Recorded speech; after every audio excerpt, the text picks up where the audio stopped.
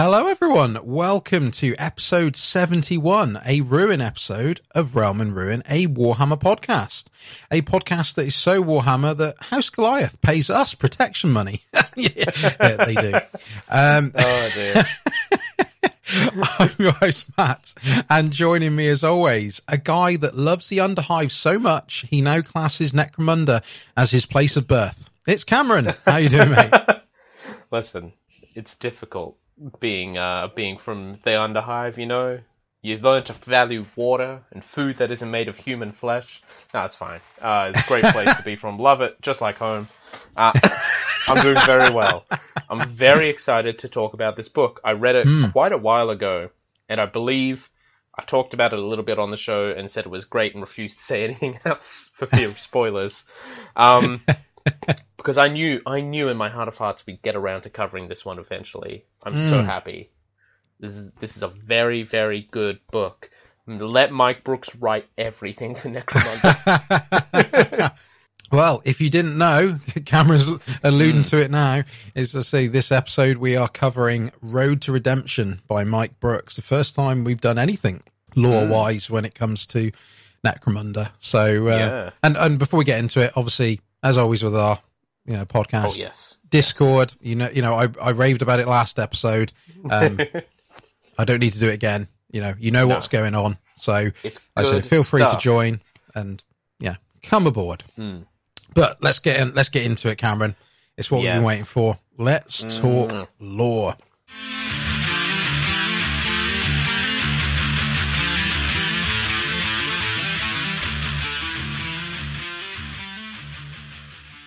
So, yes, here we are, Road to Redemption. Now, obviously, I would say a couple of things before we crack on with it. Obviously, spoilers.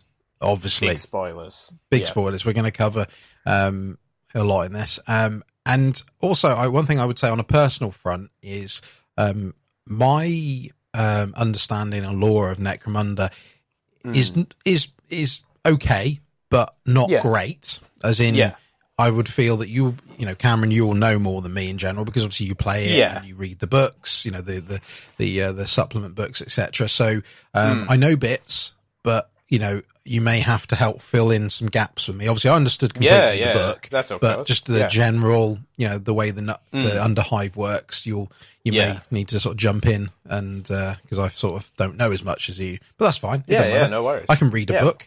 It's a good book. You should read it. Now we said spoilers. Read the book. It's a good book. Yes. It's a little paperback book. It's not as expensive as those big hardback ones. You can read the book. Or you can get it on Audible, I think. Is it on Audible? No, you can't. No, not at the moment anyway. Shame. There should be. You can get an ebook. How about that? There you go. Yeah, exactly. it's a shame really because a few of the other recent ones, like the recent Cal Jericho ones on there, and then is it Terminal Overkill? Is that another one? That was one. Yeah, that's on there as well. So this one just hasn't made it on there. I mean, doesn't mean it won't because we've seen it with other books where they just randomly just come to Audible. So but again, like Cameron said, at the moment you can only get it as an ebook or you can get the paperback, which is nice. Talking of the paperback, do you have it in front of you, Cameron? I do indeed. Would you like to read the back of it for me, please? I suppose I shall. Yes. Thanks. From within the hives of Necromunda, where unchecked billions teem and fester, House Cawdor knows the truth. The doom of the universe hangs eternal over their heads. You cannot escape it, and you cannot escape your past. Floodgrave burns, and with it burns the life Zeke of House Cawdor has built.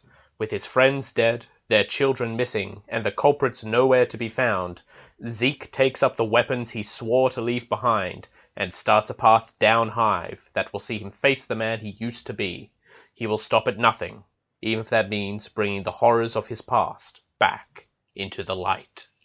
Wow. It's pretty good. It's a good blurb. Yeah, it is actually. That sums it up quite nicely actually, because I was, I think when I read it recently, or when I started reading and I was talking on Twitter, I think I compared it to, at that time, I was about 3 or 4 chapters in, it felt like Mad Max meets Man on Fire meets The Equalizer. Yeah, sprinkling of Taken. Yeah, a bit of Taken as well. Yes, Taken as well. Liam Neeson and his special skills, or special set of skills, I should say. Yeah, it's got that vibe about it. So yeah, so if you had to, obviously you've already said how great you think it is, but what's your interpretation of the book in general, like as an overview? Like, if you had to explain it to someone, what's the book about? This is the perfect 40k novel. It is irredeemably dense when it wants to be about lore and the particular topic of Necromunda. There's plenty of stuff you might not understand, as you said, if you've not read a decent bit beforehand. It's got gripping action. It's got decent characters. Some of them, I would dare to say, are quite good.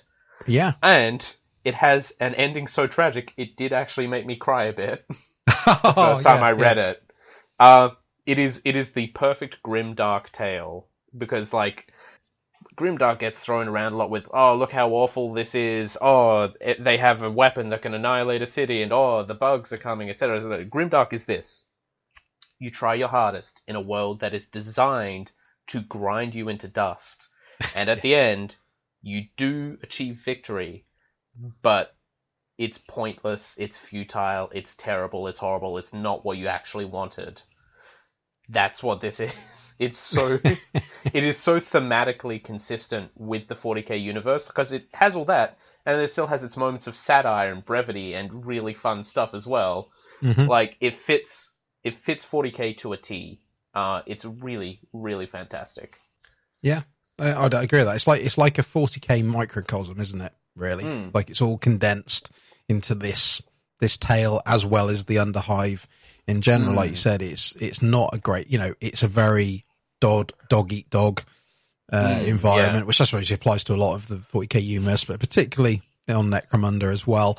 And again, I think, like we've touched upon when we've covered other novels, I think again, I know we're repeating ourselves, but one of the things that you and I both appreciate when we read Black Library novels is the culture and the way people interact with each other, not just the bolter porn and the rest of it. I mean, that's all good. It has its place. There's no debate about that. But it's nice when you see, like for me, one of the things that caught me slightly off guard, again, it could be my sort of naivety again, which is going to be prevalent in this episode when you fill in the gaps for me, but is with the gangs and the houses, how they sometimes will just work together with each other. They're not all knives at each other's throats. Sometimes they are, but a lot of the time they're not.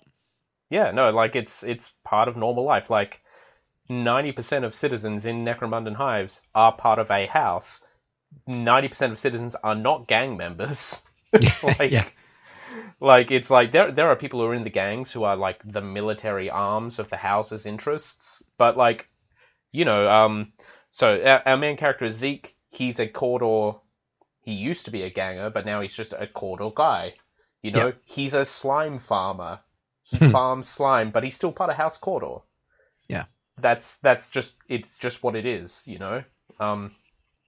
Like there are plenty of Orlocks who are not gangers. Again, they're just regular people living their best life down in the Underhive, which is not a very good life, but it's their life. And like, they are part of House Orlock. They can call on House Orlock for protection, but they're not gangers. They don't shoot people. But they keep all the culture of the house, and all the beliefs of the house are very strong in them. Which, again, like you mentioned, we love talking about culture. Love all the little cultural tidbits in this book. Like, if you're in House Orlock, if you're talking to someone from another house, you don't talk to them. You refer about them in the third person and hope they get the message. He should put his gun away, they say, looking at him.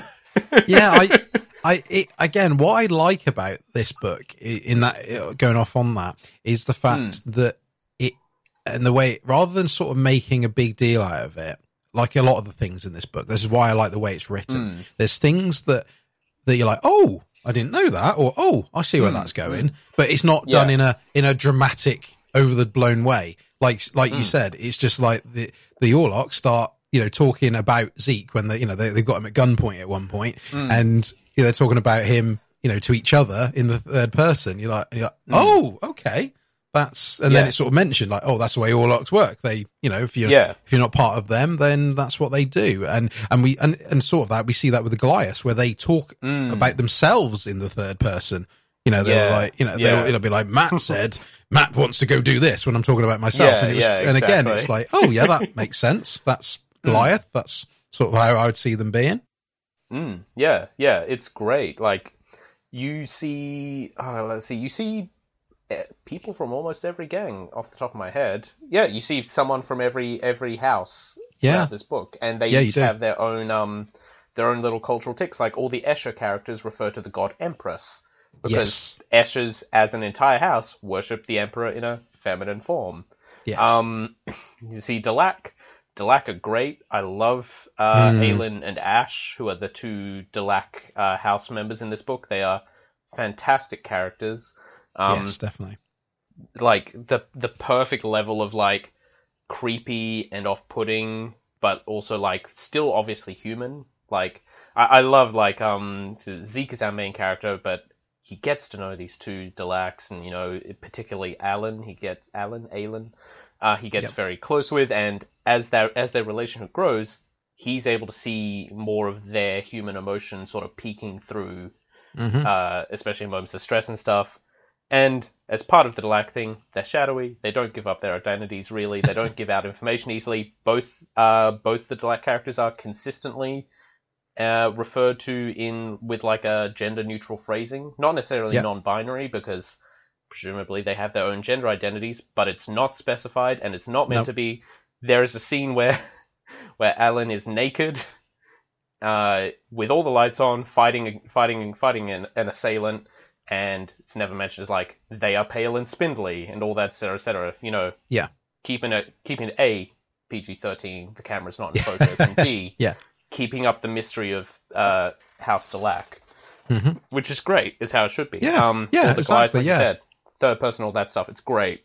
Yeah, it's sort of, it feels seamless the way that's done. Like it doesn't feel like again it's made a big deal of. It just fits culturally with the with that particular house, the way they are. And I think actually what sort of touching upon what you said a minute ago when it comes to how their relationship grows, and obviously some of the other characters and how they bond with each other, is what I liked is it felt, and again it feels like in a bit something to do with you see in real life in modern day now, where it's trying to break down those barriers where houses have got preconceived ideas of the other houses, like, oh, you're a Delac, that you're going to be, you're going to be a trickster, you're going to trick me, and actually no, maybe they won't. You grow as people. You have these preconceived ideas because that's what happens in real life today, and the Underhive is no different, especially with the houses where like Orlok and Delac are really hate each other. They've got this real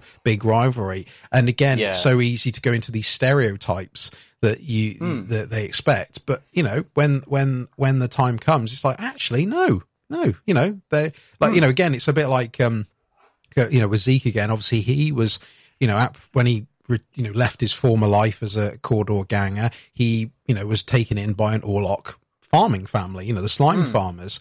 And obviously to Alan and Ash and any other Delac, that would be like, oh, you went and, and became part of an Orlok family. And it's like, well, yeah, they were good to me. They even got to the point where they spoke to me in, properly. They didn't speak about me in the third person anymore. They spoke to me directly, showing that their barriers came down eventually. Because they realized that, no, we're all good with each other. It's not about what house you're part of. We're good people, or, we look out for each other and try to do our best for each other and to survive in this shithole of a place, basically. And that's very human. That's a very human thing to do, where, we may all have our, fundamental differences with different cultures, different backgrounds, whatever, but we want the same thing, and, we will, bond and love each other potentially through that as well. Yeah. And like the settlement of Floodgrave, whose inhabitants we never really get to know properly within the bounds of this novel, are like super exemplary of that. Not only are there Orlok slime farmers who took in Zeke, this obviously ex-Cawdor gang member, not just a regular Cawdor civilian, but, he mentions Quiet Tim, who's an old Goliath, as in like over 10 years old, which is old for Goliath. That's my favorite lore tidbit, is like the Goliath house book is like talks about this one really cool gang leader who lived to the venerable age of 15 before getting shot in the head. It's like cool, great. But you know, there's like this quiet old Goliath guy who just kind of does the heavy physical labor. There's an old Escher grandma who does like all the brewing and purifying of water and stuff like that. Mm-hmm. Yeah, like that sounds like one of those really neat survival level communities, because part of this book is set in like the deep Underhive. Yeah. So a hive city is a big mountain-sized city, you know, whose upper spires reach, you know, the outer reaches of the atmosphere, and then you have the ground level, and then you have the sub-ground level, and then you have the foundation, and in the foundations and below is the Underhive. And this book goes about as deep down as it is possible to go over the course of the book. Like, it is literally a journey into the abyss. You know, you could read it like that, you know, like, essentially the gist of the story is Zeke wakes up hungover. Oh no, there's a fire. Oh no, the whole town has been burned down and everyone has been burned alive. Wait, where are the kids? Oh, they've been taken. And that's his main motivation, is I have to get the kids back. And journeys down deeper and deeper into the darker and more dangerous parts of the Underhive until the children are retrieved. Is the general overview. Yeah, I mean that's the story in a nutshell. It's you know, the title is very apt, Road to Redemption. That is what he is trying to do, and I love it. I know it sounds quite a simple premise, but it works. And what I like about that, because obviously you've got this, you know, situation where you're, you know, hopefully rooting for Zeke. You know, you're like, come on, Zeke, you can find these kids. And what's great, they're not your kids. You know, they're just the kids of the family that took you in, you know, who have unfortunately been killed in this sort of arson attack, basically. And and then brings all these people along the way with him. And obviously that way we get to see the culture interactions. We get to see how the houses, you know, merge with each other. We get to see what I love, and what I think is a great thing about this novel is I love the pace of it. Like, it doesn't hang around too often. You feel like, in a way, you're on a guided tour, because effectively you're going from one settlement to another, generally, you know, between the chapters.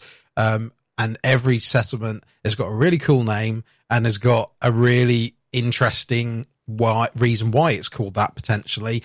And you know, and you sort of feel like, again, that's what I say, it feels like a guided tour. You're getting to see like you know, see all these settlements, how they have to deal with the individuals there, because obviously some take them in, some are resistant to them. And then we get to see how, like, it's almost like this, it's like a big squad shuffle where they're sort of like, right, you're right, these characters, they have either been killed off or have, you know, been injured, so they're going to retire, and so they bring in some new blood, like, you know, and you get, it's like a rotating door of characters, and it's really it can be a bit hard to keep up with it sometimes, but luckily, because what's quite good is most of the characters in this are quite memorable, even if you don't hear, because there's some characters, let's be honest, you probably forget about. You're like, until they're mentioned a bit later, because they were mentioned, they've become part of this entourage, and they've not really, have just sort of faded into the background a bit, because obviously Zeke and Alan are the ones that, and, you know, some of the others are taking, you know, more attention, because obviously there's only so much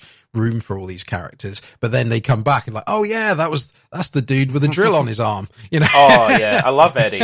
Eddie's great. Yeah, Eddie 209, so good. Mr. Drill Arm. Yeah, he looks so cool in my mind. He's got like the big floppy hairdo, and he's it's so good. It's good, and again, it feels very Necromunda in the sense, which is what we see with obviously some of the models and some of the the sort of main books out there. Is like every character's got a quirky name that goes with it. You got Annie Three Teeth, you got Quick Hand Cats, and things like this. And it's great because you get to it's like the same when you watch movies and a character's introduced with a quite quirky name. What do? There's that part of you that's like, I really want to know why they're called that. Why is Annie Three Teeth? ironically, it's not because she's only got 3 teeth. It's because she punched someone and knocked 3 of their teeth out. And it's great. It's sort of just, you sort of, Mike Brooks, the way he's written this, gives you enough to sort of appreciate the character without sort of going into a horrendous amount of detail, but enough where you're like, I'm just going to keep an eye on that character because I'm just intrigued to know where they go. And obviously, like with Annie 3 Teeth, she spends when she's in the book, she's there, running around with a chain axe. Basically, most of the time. It's so good. I think my favorite character name is actually not one of the group. It's a very early antagonist. Is the slave gilder guy? His name is Sargon Agad, which is a take on Sargon of Akkad. An ancient Babylonian ruler. Yes. I didn't connect the dots on that. Very cool. All these little details, especially like you said, there is the perfect amount of characterization to have everyone sort of stick together and make sense. And it fits within its scope properly. Like, but this is all in the Underhive. You don't see a single Space Marine. You don't see a single alien. The scariest thing they fought in this entire book was a big 2-headed rat. Yeah. It's a Trug, wasn't it? I think it was Trug. Trug.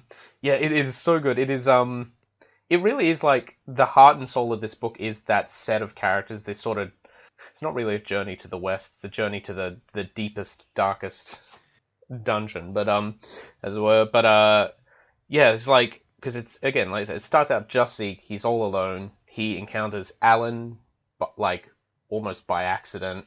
They decide to team up to free Ash, who's Alan's sibling. And then Alan and Ash together say, "Well, we'll help you find your kids." And then they're looking for kids along with some of these slaves they freed from Sargon Agad, which includes a squat. Yep. Grimbjorn Stonefist, the coolest medic in the world with a power hammer and a bolt pistol. Yep. Also, hey, bolt weapons are awesome, and they're super powerful, and we usually lose that in the scope of 40k, and this book is like, no, bolt weapons are incredible. They're ridiculous. Like, the fact that this guy has a bolt pistol, it's insane. Why does he have that? Yeah, no questions asked. And again, it's great with when we see him, because again, you see that that divide, because obviously, again, because he's a squat, he's considered, a mutant, effectively. He's subhuman to a lot of the Underhive.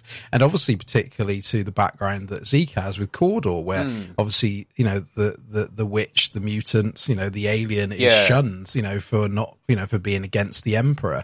Which we'll talk about in a bit, because obviously we're going to be talking about his path and obviously the where it ends up being. But it's it's because of the pace of this. Again, it feels quick. You just see like, right, I'm a squat. I'm prejudiced against because I'm a squat by a lot. But at the end of the day, he's accepted by the group. He's a medic, which is obviously is going to have some sway as well. And again, you just see.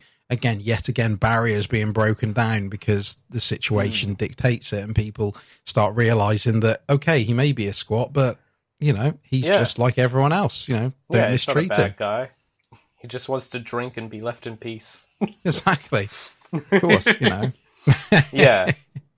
So we get all these escaped slaves. We get to a town called Bad News, which is great. Like all the names for places are great in this. This town of Bad News. Got to go rescue some kids. Maybe your kids are there. Nope. Mutants didn't steal your kid. Sorry, but the entire town is coming with you. Yeah, that's it. It's amazing how his journey unfolds with that, because that is obviously a big part of this story. Is obviously yes, fundamentally it's Zeke trying to find these kids and why they were taken, and obviously getting revenge in some sort of capacity. But that's it. It's like I said, it's this entourage, and when we're talking entourage, we're talking like 50 people as well. Like most of them aren't even named, because obviously because he he helped as part of the freeing the slaves from the slavers. even though he did obviously have a bit of help from others, he's put on a bit of a pedestal, and therefore you have this sort of quite ironic parallel that goes throughout this novel because obviously, again, spoilers, the book ends up leading towards the cult of the Redemptionists, basically, which is, where Zeke's past is from. And what I think is quite ironic is, and what I mean by this ironic parallel is you've got, which I'm assuming is deliberate, is you've got obviously Father Infernus, who's the air quotes the main bad guy in this novel, and leading his horrific group of redemptionists and and burning people to a crisp on their way.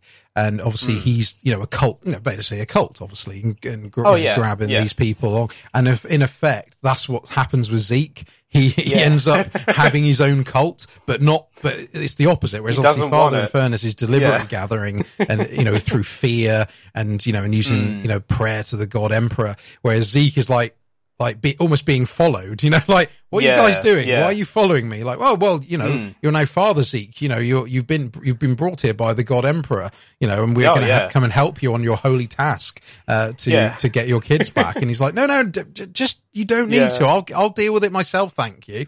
I love it. He's like the closest thing to an action hero that the Underhive has ever seen in this particular Hive city. Cause it's like, He leads a pretty good prayer before they go to fight a whole horde of mutants to get some stolen children back. And then the end of fighting the mutants is he jumps off a hanging chain into the mouth of a two-headed giant mutant rat. Kicks it in the eye, falls over, and then just empties 2 auto pistols down its throat and just kills it. And everyone's like, what the hell was that? And that's the coolest thing we've ever seen. And then, frees an actual Cawdor, faithful member who saw all that and is like, yes, you're definitely sent by the God Emperor. Is like, please.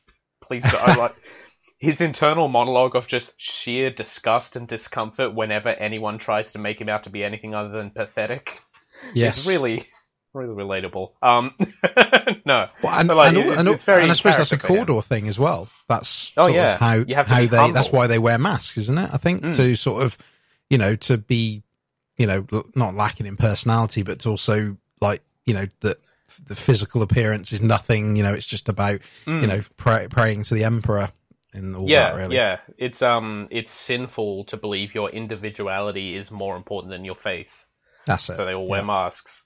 And he's like, well, I haven't worn a mask in many years, and they make him a mask, and he's like, oh, God. Yeah. but he can't turn it down, because all these people are looking up to him, and he's like, well, if I refuse it, and this really faithful guy decides to take half the warband I've built up, I'm not going to be able to rescue the kid, so I have to take it. Yeah. Well, that's it, and he's that's it. A lot of the book is compromise, I think. That's sort of quite a key theme for all this, because he is making a compromise all the way through, because obviously he's, like you said, he's having to compromise with having all these people follow him, because in reality he's trying to shun away from that, because obviously he wants to forget his past. He doesn't want this cult mentality that he's inadvertently getting or having with follow him. But then at the same time, knowing what he's going to go up against, and obviously even if the Redemptionists weren't involved, just having to deal with the toll wardens that you have to get past, the settlements and their gangs, the fact that the wildlife wants to kill you, like you said earlier. It's very grim dark. Everything wants to go out and kill you. You need an entourage, basically. This is me and my 50 bodyguards. Yeah. And it gets to that super cult status. Like, in one town, they're set upon by the followers of Father Infernus, who are they're not actual redemptionists, they're just regular people who really think he's got the right idea. So when they hear these guys are in town to hunt down and kill Father Infernus, like, cool, kill them first, that'll be great. And he has to stop his group from just tearing 12 people apart or burning them to death. Yeah. He's like, guys, hey, we're not redemptionists. You're all here because you want to help me stop someone from burning people alive. Can you put down the gasoline? Yeah. You do realize you're becoming what you hate. Yeah. And you get the great line from Uria, who's the old Cawdor grandpa they rescued is like, give me fuel, give me fire, give the Emperor that which he desires. He's like trying to build a pyre. I'm like, stop that. I immediately thought of Fuel by Metallica, because that's like the first line, or almost the first line of that song, and it's just just cracked me up. Knowing Mike Brooks, that's 100% deliberate. Yeah, and again, it just shows you that sort of horde mentality that's in the Underhive. Like, let's all gang up and kill the bad people, but then ironically, we're just being as bad as them in our own way, because obviously with the sympathizers that obviously they've sort of gathered up in that particular settlement, some of them are obviously fanatical redemptionist, like I said, sympathizers, but some of them are sort of almost caught in the middle of it, and like that are just suspected, and like with their kids, and they're getting, like I said, almost on the verge of being burnt alive. And it's funny because you have these very comedic moments like we see in a lot of the other novels, but then it gets to this sort of quite, it doesn't hold back on its brutality at times. Oh, yeah. The way, I mean, the Aquila shaped corpse that we see later is a personification of that. That is, that's straight out of Hannibal. Yeah. So the version of a bloody eagle in the 40k universe is apparently cut someone's leg off at the thighs, spread their arms out, then skin them so that the skin hangs down like feathers, and then cut their head in half and face each half a different way. Voila, you've turned a man into an Aquila. Congratulations. Yes. And then light a big trench of fire with an improbable amount of promethium. Just let that sucker burn forever. It's so bad. It's good in the sense that it just gets. I mean, I like the fact that the way it's written is I presume is you would hate the Redemptionists, for what they've done. Like playing them as the bad guys is done very well, because obviously because I like the fact we get this sort of situation where every few chapters it switches back to the two kids. The two kids, Essie and Donald? Essie and Donald, the two kids that Zeke is trying to find, and they've obviously been captured by the Redemptionists and are not being mistreated as such in a way, because the Essie, who's the sort of teenage girl, almost an adult, she's being shown how to use a gun and such, whereas Donald, the young lad, is obviously, and and it's quite good because you sort of see I like the fact you're getting an insight into the way they're working, but not, it's sort of like you just dip in for a few pages, like, oh, here we go. Yeah, let's see this bit of Redemptionist, and then it pulls back to whatever Zeke's up to. It's nice that you're sort of like, it's a slow build up to the Redemptionists. I like that. Yeah. And like the Redemptionists themselves are not, I would say, entirely unsympathetic. No. So we eventually come around to the truth of the matter. It's a bunch of Redemptionists going around burning people. Zeke didn't want it to be true because he was a member. Like, the reason he is ex-Cawdor is because he essentially went into exile when he killed Father Infernus many years ago. Wait, you say, isn't Father Infernus the one now? Yeah, we'll get to that.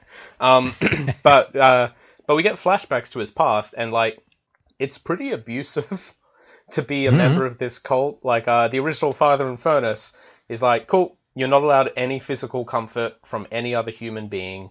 The love of the God Emperor should be enough for you. And so, like, Zeke and his buddy in the gang, Lucas, sleep together, like, not necessarily in a sexual way. I don't know, it's not really clarified there, but, like, just for, like, the physical comfort of having another human nearby. Yeah. But they have to wake up early every morning before everyone else to make sure Father Infernus doesn't find out you've secretly been enjoying the sinful pleasure of human contact. And when he does find out, he tries to burn Zeke at the stake because that's what he the does. kind of penalty. Yeah. Like, it's insane, and utterly insane. And we come around, like, the big reveal is that turns out, Zeke in his flashback, manages to break out of it and kills Father Infernus and runs off, basically. And we find out that all these years later, Lucas has become Father Infernus all over again. And big spoilers, hey, we told you. But it's honestly really sad and sympathetic because it is literally just a cycle of abuse. Because he and Zeke have a conversation before things pop off for like the final battle, and he literally says, help me, I don't know if I'm doing the right thing anymore, and is like genuinely desperate and lost. Yeah. Because he's doing what he knows. This is the only thing. He was raised as like an orphan by Father Infernus. This is the way. And all these years later, he's just become the same monster because he doesn't know what else to do. Yeah, exactly. That hits it on the head. Yeah, it's tragic in that sense, and again, it's quite realistic because that's something that happens in real life. You know, where people are abused and then they become the abuser. You know, because of that, and that's, like you said, that cycle continues. And you again, you sort of see it with the Redemptionists. Is it Bella? So Bella is the sort of one of the Redemptionists who's teaching Essie how to use her gun throughout, and obviously helped Zeke escape in his flashback. You know, when he like I said, when he killed Father Infernus, she sort of deliberately shot one of the other Redemptionists, pretending like she accidentally hit them. And there's that sort of moment where Zeke and Bella come in contact with each other right towards the end, where he's, everything's kicking off and he's trying to find the two kids, and she's sort of like, and he's like, why are you doing these? You know, why are you helping me? Because obviously she points him towards where the kids are, and she's like, because, and like, why have you been part of the Redemptionists? It's like, because I didn't know she was effectively stuck. She's like, like, she was just going along with the Redemptionists because it was better than resisting them, and and whatever would happen to her, she sort of just, so she's trying to be, she's being bad, but only enough to sort of, survive. Stick with the gang, basically. Yeah. Which is tragic. Like we said. Yeah, it's tragic because you need other people to survive, especially in this terrible, awful place. And she's glad he's still alive. She's glad it's over, but she's still, still an awful old woman who participated in essentially brainwashing and abuse of children. Yeah. And exactly, all the other terrible stuff the Redemptionists did. But it's super tragic. It's so tragic. It's so awful. I hate the ending because it's really good, which is negotiations between Zeke and Lucas break down when Lucas puts his hand on Zeke's shoulder, which is injured. Zeke yells out because, like, unexpected pain. Alan essentially shoves Lucas off and gets shot in the shoulder with a bolt pistol, which kills them. Yeah. Because it's a bolt gun. Exactly, yeah. Just, they've only got a coat blow on your them. head off. They've only got a coat and a little bit of flak armor under that. They can't live through that. And it turns into an all-out gang warfare in this little like flotilla city built on the Sump, which is this enormous, like, essentially pollution lake where the water table should be. And Zeke is rushing through the fight looking for the kids. Earlier on, he had a mask of rags that was made for him by the followers. The night before this, they were like, you need something nicer, here's a leather mask. And Essie had heard that a man named Zeke in a mask of rags was coming for them, and she's like, could it be Zeke, our crazy old uncle who lived in the roof and drank too much? Because they don't know what he is, obviously. It's like, cool, if I see a guy with rags on his face, we're all safe. But he's wearing this new leather mask, bursts into where Essie and Donald are, and she shoots him because he looks like a crazy guy because he's running around with guns, yelling, with a mask and covered in blood. And he dies. He finds the kids. He wins, technically. They're safe because he entrusts them to Ash, who reluctantly, because they are Orlocks, agrees to take care of them for Zeke and for Alan's sake, because both Zeke and Alan are now dead/dying. Yep. And the novel is really nicely bookended because it starts and ends the same way with this thick, cloying smoke, which is the smoke of death, which is smoke that is like burned human flesh, as this entire little town burns to the ground, with Zeke, dead for his many sins, just slap bang in the middle of it, basically. It is incredibly tragic. It is incredibly, like, moving, and it is so perfect. Yeah, and it's nice to have a double-edged, bittersweet ending. It's nice that, kids are safe, but unfortunately Zeke dies and the place is on fire, like you said right at the start. And I love that. I love it when it's horrible in, like I said, from an emotional point of view, but it's great because, again, that sort of sums up Necromunda and the Underhive and what everyone has to go through in this. It, like I said, that microcosm, comparison is absolutely bang on. And again, this shows it. And again, we see the tragedy, we see, like I said, the breaking down the barriers, we see all the diversity. But then we see the humor in it as well. We see like where one of my favorite bits is when that, I can't remember her name, but the sort of the lady in charge of the toll wardens, the one with the big over the top wig. So, so she's part, she's got, she has authority. So the toll wardens, as you'd imagine, it's a toll, they basically got some watchtowers guarding, this particular area. And obviously you've got to pay to get through. A fight kicks off and it ends up with the, is it one of the female Goliath leaders of one of the gangs that sort of joined them, like literally just grabs her by, and just throws her in this hive rift, which is basically like a bottomless pit. Yeah, pretty much. Yeah, it's like, it's so good. No gods, no kings, only Goliath, and just two-hand chucks a person down into the bottomless pit. Yeah. Like, what are you doing? They've got the key to open the gates and open the treasure chest and everything. Like, oh, don't worry, I'm not stupid. I'm just strong. Yeah, it's like, I grabbed that. Again, and I think one thing too, I think we can definitely, well, in my opinion anyway, praise as part of this novel is the action scenes, because again, like we said earlier, bolter porn, I know there's only a few bolters in this, but ironically, but the, the action scenes can always be a bit, whatever in some novels, because, obviously it's the other things that, can be more interesting. But I think the actual fight scenes are nice because they're quite visceral. Yeah. They're quite, it personifies that survival aspect. Like nothing's clean in this, and there's no clean fighting. Zeke is drop kicking two-headed rats, and he's getting a spear, spear gun, a harpoon gun, shot through his arm, and like he's having to tear his arm off, for the thing, and like having it ragged, and like things getting shot in the head, and neck's broken, and it's everything's visceral. Like it's sort of like you'd see on the tabletop. Like I said, things that are vicious, like you said, like a bolt pistol are. It's not like 40k where things are pinging off, rhino hulls. Yeah. It also has the most Necromundan death ever, which is actually again a sort of little microcosm of tragedy. So they're attacking this mutant enclave to free all these stolen children and stolen non-children. They're like adults locked up there as well. Yep. And there's a youth from the town of Bad News helping them.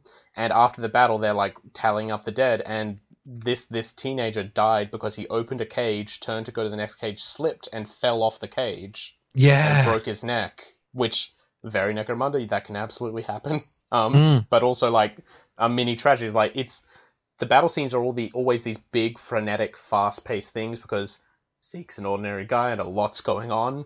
But just like the knowledge that in the background there's this moment of just like accidental death in the middle of this massive, essentially mutant purge, felt really weird and tragic compared to, the guy who got shot with a blunderbuss or the person who got lifted up by the bat mutant and just dropped from the ceiling and things like that.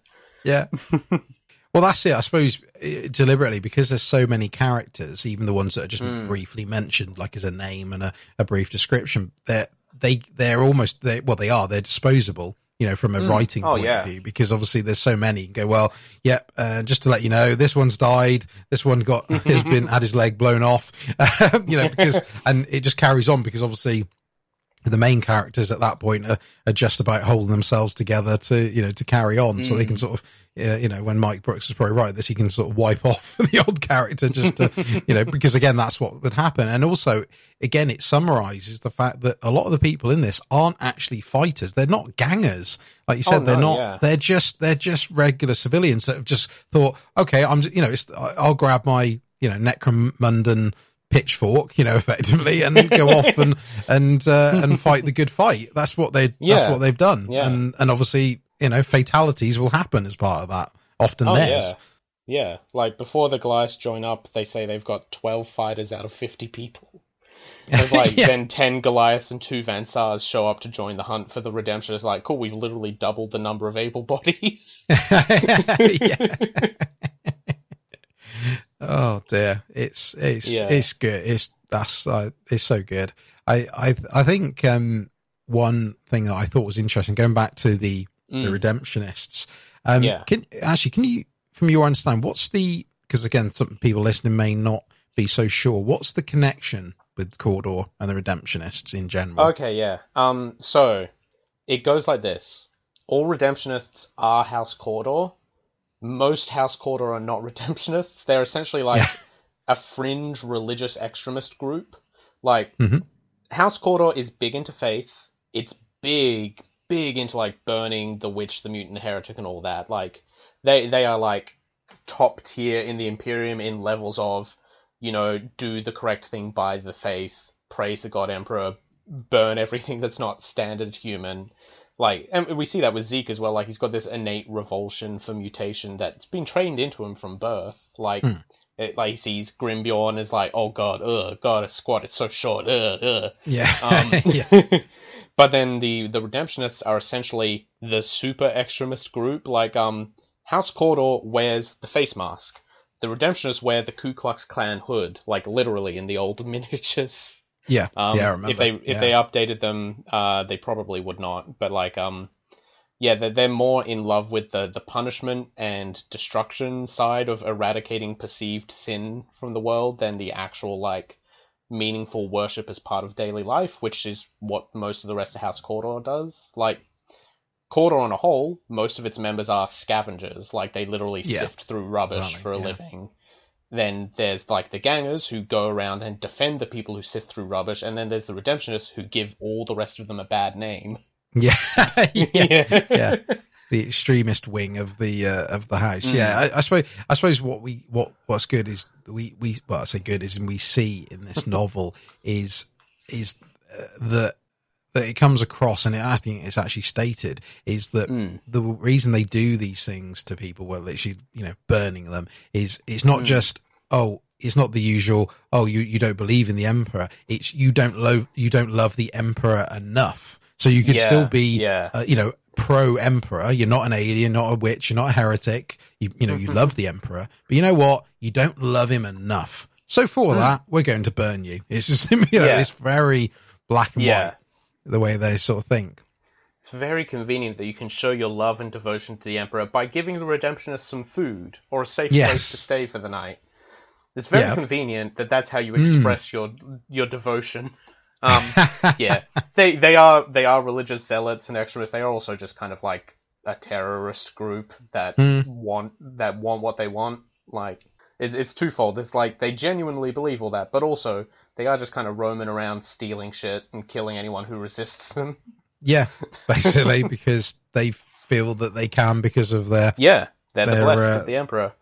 Yeah, exactly. and it actually, what, again, going off the back of that, one thing I don't want to say found surprising, just more like, that's something I wasn't overly aware of, is putting aside the Redemptionists to one side, how religious the Underhive is in general. Putting Zeke across, but just everyone else. Everyone's there is very pro in general, not everyone, but they're very pro Emperor. They're willing to pray to him. Like despite the fact that the Emperor's realistically never, in when he was not on his corpse throne, he probably never went to Necromunda, and so they still feel touched by it. Like, it's still despite living in this shithole and in this, like I said, this dog eat dog, trying to survive lifestyle. Every day you live is a blessing. They still have this extreme, like the working Joe still has a real faith in the Emperor and seeks it out as well if they can. I mean, like, again, this is the perfect 40k book because I think the fact that feels weird is indicative of the setting, because the faith in the Emperor, that is not the religion of the Imperium. That is the state enforced religion. Like, it is mandatory. You have to know these things. You are taught them from an early age. I mean, realistically, ecclesiarchy doesn't really go down into the Underhive. That's what House Cawdor's for. But were they to show up one day and you couldn't recite the prayers properly, you might get taken away. Yeah. You should probably learn all the prayers, kid. And so, like, yeah, the fact that it's like, guess what? 90% of people in the Imperium are like that. They're all at least that religious just because it's the only thing they know. It's been drilled into them their entire life. The entire society is structured around it. Like, in the Underhive, you struggle for survival, and then you're faithful in, like, your day-to-day life. Like, you believe in sermons, you pray, all that kind of stuff. Like, in the actual hive itself, you know, you go to work, you pass a shrine, you've got to make a donation, you say a prayer publicly, all that kind of stuff. Like, it's so ingrained into Imperial culture that it's, like, at this point, inextricable from it, which I'm sure has given Gilliman some headaches every time he thinks about it. As, like, also, the Underhive is fucking awful, pardon my French. A little religion doesn't hurt when, if you stray too far from your house, a spider the size of a football with crystals for eyes will come down from the ceiling and kill you. I suppose going back to the praise to the Emperor, I think what surprised me about that in a way, and again, it's probably just because I haven't read enough about Necromunda in general, is the fact that I suppose I felt that these, again, mainly the gangs, I suppose, they're almost like a law amongst, upon themselves, really. And I suppose I felt in a way they'd be too busy or too much dealing with their own stuff to care about what's happening with the Emperor. If you see what I mean? Like, if you compare to the sort of, again, your working Joes and your typical civilians on Terra, for example, obviously you're on the, you're on Terra, you're always going to have, the Emperor touching you in some sort of way, whether it's through the ecclesiarchy or whatever. But whereas I think they're so far down that like they'd be, again, away from the light of the Emperor, like it wouldn't be a thing for them. That all they care about is money, survival, getting food, shafting over other gangs. The Emperor's off, miles away, literally. And figuratively as well. That's what surprised me, that how still quite prominent the Emperor is down there. Yeah, like, absolutely. It should be like that. And the Imperium finds a way. The ecclesiarchy ruins everything. But yeah, like the gangs and stuff overall, very busy doing the gang stuff, sure, but there's place in your heart for belief at the very least, even if you don't have time to go to a shrine or anything like that. Yeah, exactly. Yeah. I mean, like, at the end of the day, it's a death cult, God's dead. We can't wait to die and join him. Yeah, that sums it up. Yeah, pretty fitting. I think as well with the gangs. Because we'll wrap it up shortly. I think one of the things that I liked is that, again, I know we've sort of suggested this before, but the gangs aren't really the focus either. You get gangers and the odd figure, but it's nice that you're seeing almost the layer below that. You're seeing, like I said, your civilians, that your people that are part of a house, but not a ganger. And I think it's nice because it just shows you that there's more depth to the Underhive and Necromunda, more so than just gangers fighting. Again, obviously that's what tabletop is for, but these novels get to show you that you not might not be familiar with. And I think it's also something that Mike Brooks excels at, in my opinion, as well, because what I like about the novels I've read of his is he tends to sort of target that sort of thing. Like he wrote Rites of Passage, which is about the house, the navigator houses. Again, something that feels like it's touched upon in 40k novels, but you get to see more about the politics and what's going on. It's like, cool. And obviously he did Brutal Cunning as well, the recent Orcs book, which again shows you them in a different light as well. I like he seems to excel at showing the things that we know about. We know about Necromunda, we know about navigator houses, but let's get that microscope out and have a look a bit deeper at how they really work and how it all interacts. I like that. I'm a big fan of that. Oh yeah, he's awesome. Love him. To be fair, I liked him ever since I read his Necromunda short story about lesbian Esches trying not to be outlawed. That was Was that one, Wanted Dead? I think that's the name of that one. Yeah, that's the one. That was a really good novella. I really enjoyed that. Yeah, it's cool. I love his stuff. Oh, yeah. Hey, read this book. We've not actually spoiled all that much of it, honestly. You know the ending. That's the big spoiler. That's about it. It's so good. Exactly. There's probably, I think the whole Lucas thing is probably the little twist that you may not have seen coming, but ultimately most of it, we've not spoiled it because again, there's a lot of description that we're not going to touch upon. So don't feel that just because you've listened to this, you may not want to read it because it is 100%, very much worth reading because it is. I think I would say this is a massive sleeper hit when it comes to the Black Library novels because it's so easy to disregard this because obviously Necromunda's a bit of a niche anyway because obviously people that are into 40k and AOS may not be interested in Necromunda. But they should be. Exactly. Yes, they should, Cameron. They should delve into the Underhive, and I think this is one of those where I know you had high praise for it. I thought, let's do Necromunda. I read it and I thought, and I'm so chuffed with this book. I'm so impressed with how good this was. It was a lot better. And I shouldn't be because again, I was just praising Mike Brooks a minute ago and I've always liked what he does. I shouldn't be surprised, but I still was. Oh yeah. So that's the review. I shouldn't be surprised, but I was. Fair enough. Cool. Right. I think unless there's anything else you wanted to add to any of that, we'll wrap it up. No. If you've got a passing interest in Necromunda, this is just a great way to get a feel for it. I would say, it hits like maybe like a little more serious than a lot of the actual Necromunda game stuff does, because that's got lots of silly stuff like accidentally shooting your own guy in the back of the head. But like it gets the setting like overall feeling and atmosphere really down pat. It's a great book overall. Like if it was set in like something that's not the Underhive, I think it would still be great. Like like similar character ideas tweaked for, I don't know, like a Catachan unit trying to find their lost dog or something. I don't know, would still be pretty good. But if you're at all interested in Necromunda, definitely read this book. It's great. If you're already really into Necromunda, read the book. It's great. What are you doing? It'll make you start a Cawdor gang, probably. I know, like part of me wants to make like the named characters of this as like a little you could run it as like a Venators gang, which is like a build your own gang. That'd work. Would be pretty cool. Yeah. One day in the deep future. It's so cool. Read the book. Read it. Give Mike Brooks his hard-earned royalties. He needs them to write more stuff.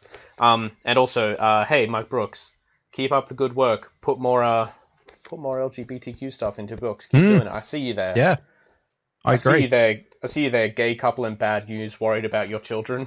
I'm into it.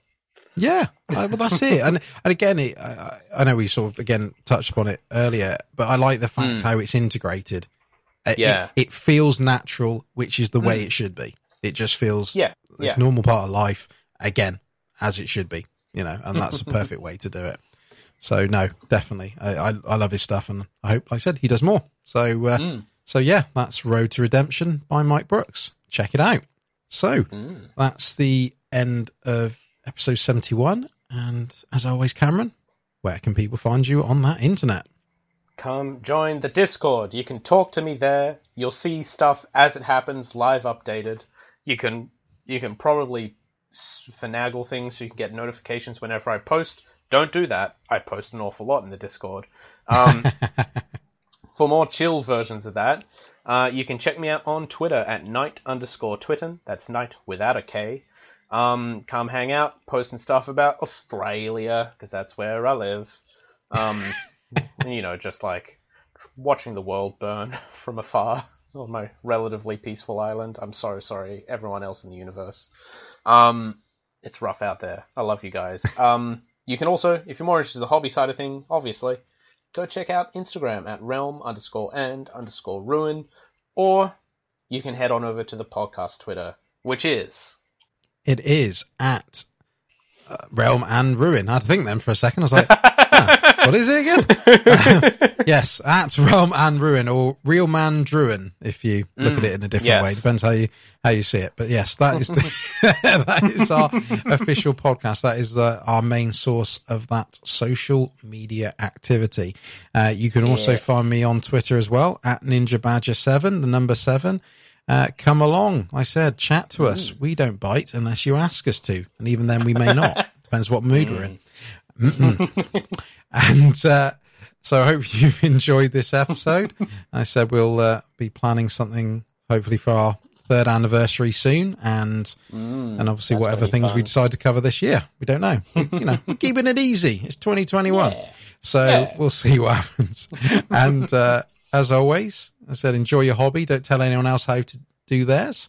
And as always, we'll catch you on the next one. Bye. Bye, everybody.